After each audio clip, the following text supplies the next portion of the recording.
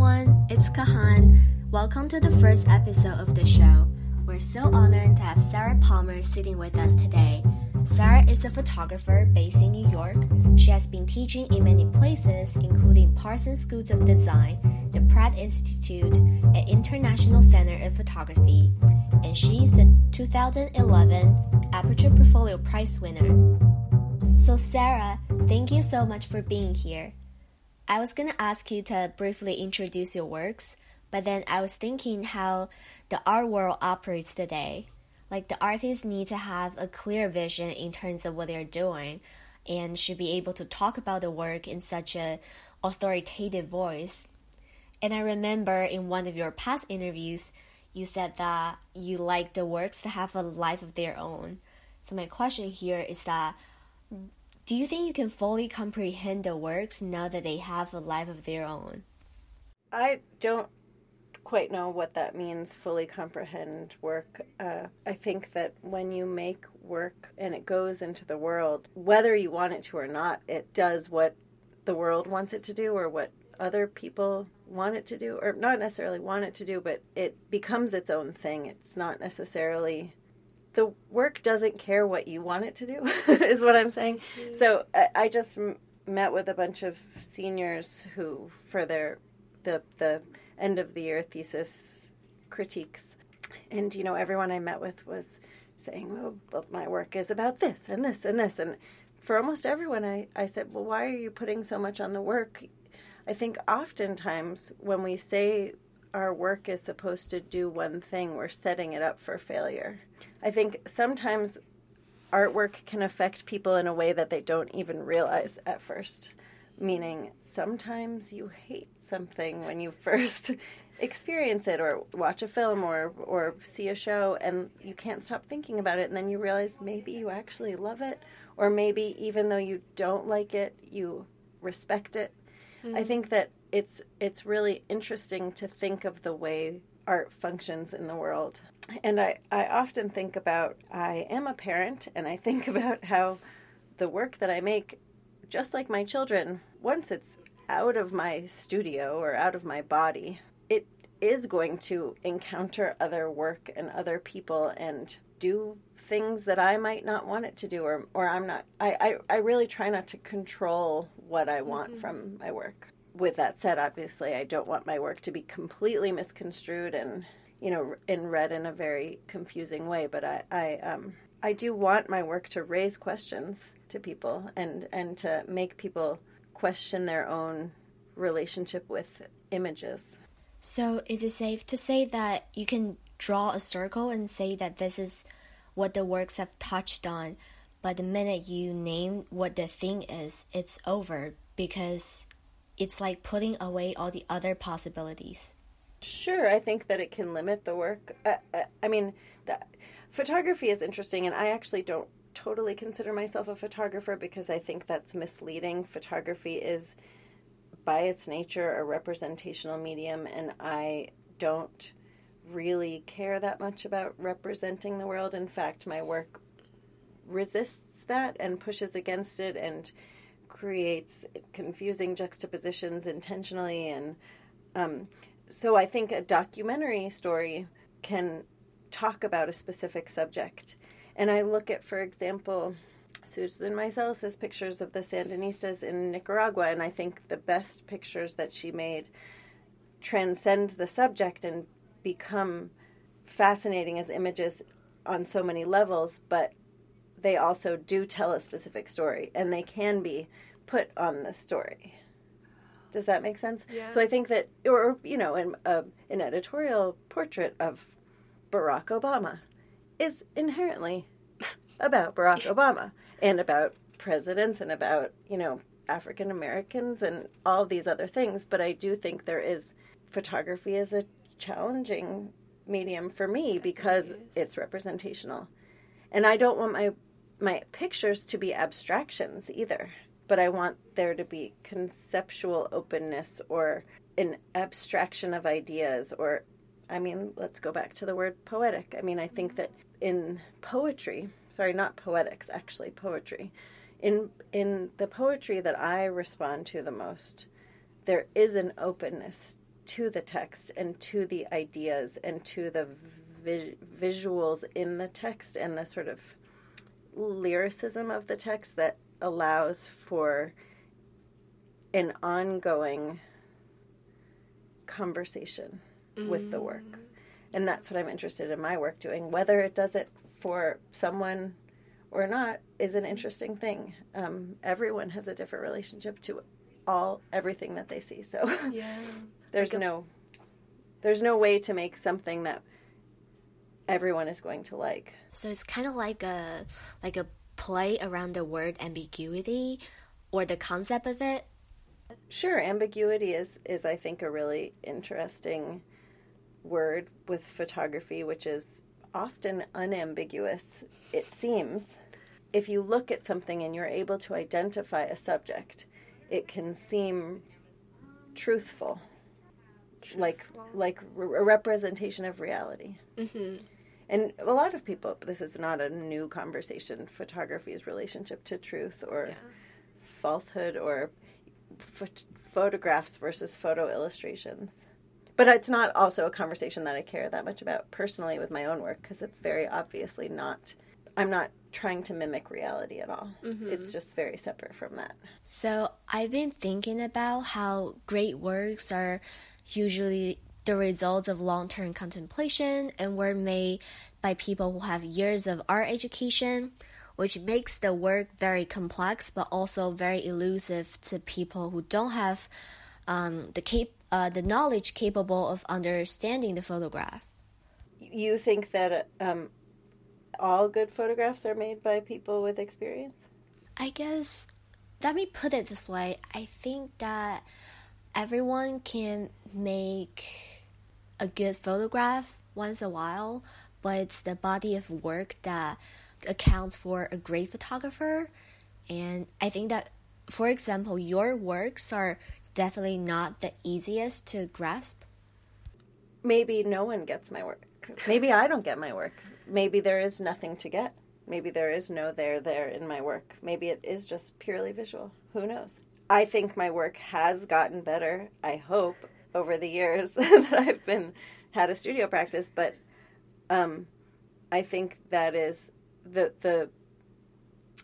I guess the reason I questioned what you were saying is because I do think that a lot of people can make good photographs. And I think that's actually a crisis of photography right now, is this visual literacy of everyone, because everyone has a camera all the time. And we talk about this in a lot of my classes. I'm sure we talked about it in the poetics class that you were in.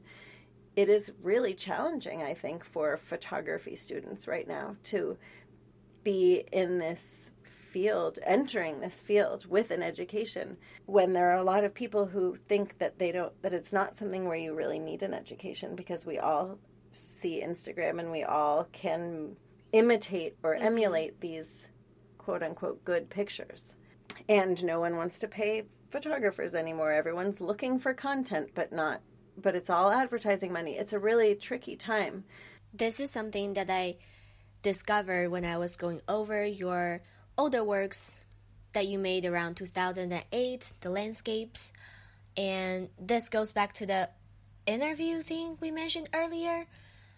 I think your teacher was saying that you need to put yourself into the works. It was actually Susan Kismaric from MoMA, the curator. I met with her, and I was at Foto España in Madrid. They have a portfolio review for sort of quote-unquote emerging photographers, and it's a juried thing, so I submitted, and I ended up participating, and it was a really interesting experience, and I met with curators from the Reina Sofia Museum in Madrid and the Foam Photography Museum in Amsterdam. Even though I would end up showing work there in 2011, it was a show curated by an American, so not by Foam or Colette Olaf from Foam, but Susan Kismaric from MoMA is the one actually who, and a lot of people who had met with her were really freaked out. She's very direct, and I actually really value directness, but it can be very intense. So, and I think it might have been my last meeting, and I met with her and I showed her my work, and now I'm sort of embarrassed to think about the work that I brought with me to Spain, because it was a year after grad school, so I was kind of emerging from this grad school time, and I thought I was much more sophisticated than I was, and my work feels so naive to me right now. And I, at the time, was in denial about any gender playing a role in my work, even though, I grew up in San Francisco, and my parents are very liberal and always had a lot of gay friends, and my dad is a poet, and they have painter friends and dancers, and my mom's an architect, and they have lots of gay friends, and I just sort of thought I was a post-feminist. I thought you didn't have to identify yourself as a feminist, and I thought it didn't matter that I was a woman making landscape photographs. And Susan Kaczmarek didn't talk to me about that at all, but she said to me, sure, these are beautiful photographs, but who gives a shit? She said, I don't see you in the work. I don't know. And I didn't know what that meant. And it's taken me a lot of years to sort of figure out what that meant. And I actually think it's a meaningful thing, because, at the time I was like, oh, but I really don't like identity work. It seems so sort of direct and obvious to me, but I realized that I was evading this part of myself. And I think I had to sort of evolve into understanding that photography could transcend its representationality or its representational nature. For me, really, it was about coming back to the studio and I got a studio space either right before that or soon after that, just to at least put my stuff and make my work.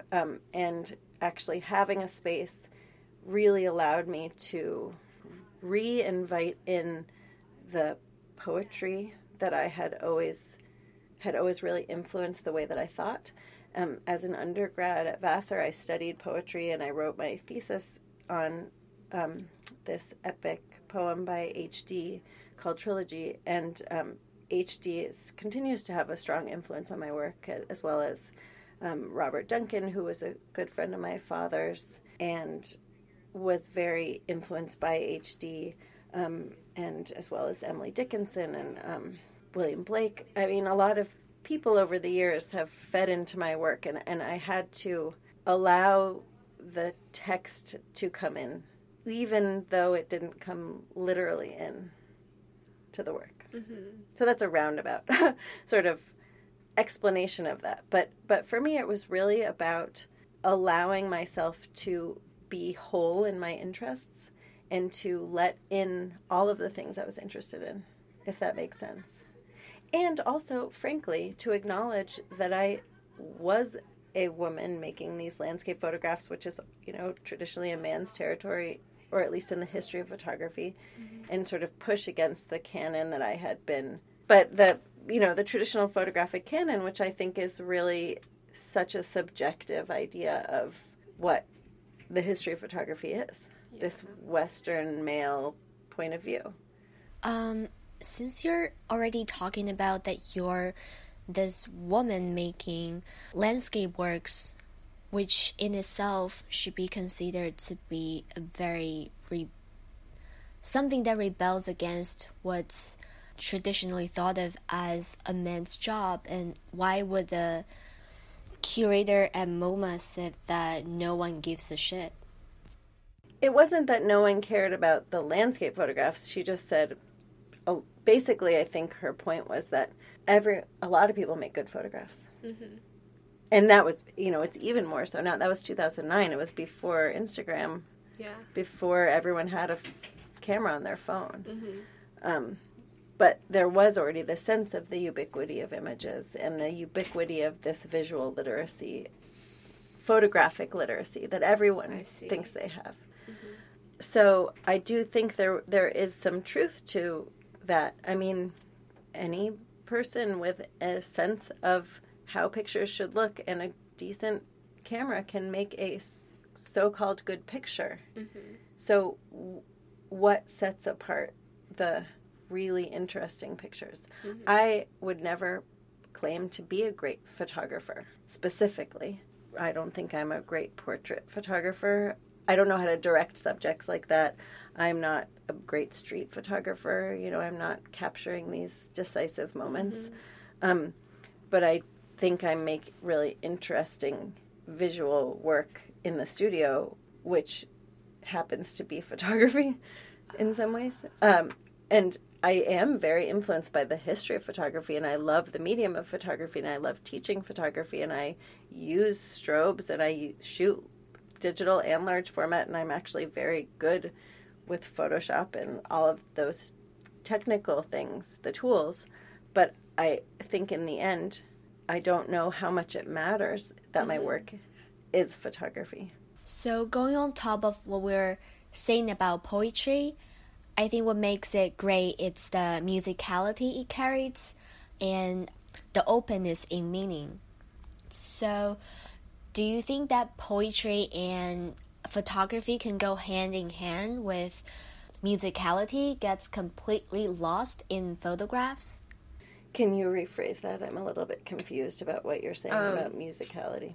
Yeah, so I was taking this poetry class, and I think that words that starts with M, like moon, or L, like luminate, it's very smooth and soft. Words that start with B, like bark, or P, park, it's very aggressive and kind of in your face. So that's the musicality you can carry out through the poem. That's interesting. I think about the lyricism of text a lot, and the sort of the sound of words and the juxtaposition of words, and also the images that they create, the words create. But I think that's a really interesting thing. I think that in my work, I actually am very interested in combining these soft and hard edges. And I think you could see that as a type of lyricism, even though the photographs are literally mute. They do not have a sound or a sort of voice to read. But I create a lot of hard shadows in the work. And there is a combination of soft flesh or pleated curtains or smooth stone, and then really hard shadows that I do think there is something, I can't quite put my finger on it, but something that relates to lyricism there. Perhaps. Yeah. Perhaps not. That's what I think the openness of that is very interesting. Also, since you've been creating these collage works for over how many years? 8 or 10 years now? I guess sort of since 2009, so I guess around 10 years. But collage is a strong word. I'm not offended by it, but to me a collage is fixed, and these are never fixed. There's a sort of unfixedness to them, which is the reason that I don't call them collage. I sort of think of them more as assemblage. So they are kind of assembled, or sometimes by me, and sometimes just because when I work I'm a little bit messy. Kind of a lot bit messy. Sometimes, I have materials in bins, and the materials emerge from the bins, and there's, maybe I'm making something on the floor or on the wall or on the table, but then there's other juxtapositions happening just because of the mess or something that's put aside, or even a print of mine that's on top of another stack of prints. So I find the word collage misleading a little bit.